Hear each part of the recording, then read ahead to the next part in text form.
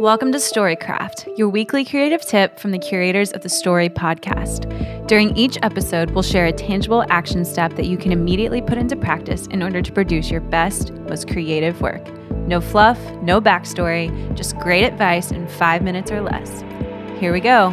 The clock starts now. Hello, everyone. I am Harris III, and I'm sitting down yet again in the studio with Kellen Robinson for another episode of the Story Podcast. It is another STORYCraft tip. Kellen, what do you have for us this week? This week's tip is actually easier than ever before, and it comes from Jason Zook. He is the founder of iwearyourshirt.com. I wear your shirt. What is that? Actually, you might be a little disappointed when you hear the answer. He started a company where he got paid to wear company shirts and post on social media, which, I mean, it's actually genius. I'd say that's pretty creative. It was probably one of the first forms of like sponsored post, because it was he started this like right when Instagram became a thing. What's the domain again? iwearyourshirt.com. All right, hold on. I got to go register iwearyourjeans.com. All right, what does he say about creativity? He says, go see a movie in a movie theater, which with the founding of MoviePass, we can go do this anytime we want to, and it does not cost a lot. But he talks about how seeing a movie in a movie theater is an experience. It's the smell of the popcorn, the chairs, the surround sound, the big screen, and how when you leave a movie theater, it kind of leaves your mind kind of spinning with all these questions or ideas.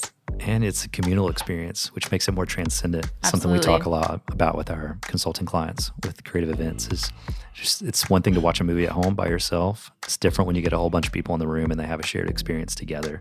Yes. So yeah, I agree with them. Now, there's a lot of people listening to this tip right now and be like, really? I listened in on this creative tip and you're telling me just to go see a movie in the movie theater? Which makes me realize more and more that oftentimes creative tips like these is less about us telling people things they don't know or giving them something new that they've never tried before, but almost more reminding them, because we are so busy. Mm-hmm. And there are things sometimes that we do very often in a previous season of life that sort of fall off, and we don't do those things very often anymore. And I would say I'm often guilty of not going to the movie theater. Well, and last week, taking a walk. Like, these aren't mind-blowing tips that make us go, oh, I've never thought about that before. Right. But sometimes it's just a regular podcast that you're subscribed to that is sending something into your feed on your phone, reminding you, guys, go take a walk. Guys, go see a movie in a movie theater. And buy some popcorn and eat the whole thing. Yes.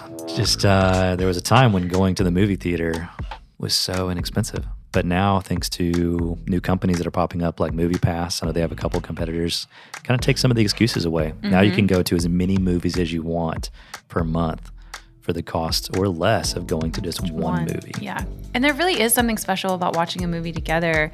I remember the first time I saw The Greatest Showman and people were clapping and everyone clapped at the end of the movie. And it's just kind of like, oh yeah, we were all in this together. Like it's really special.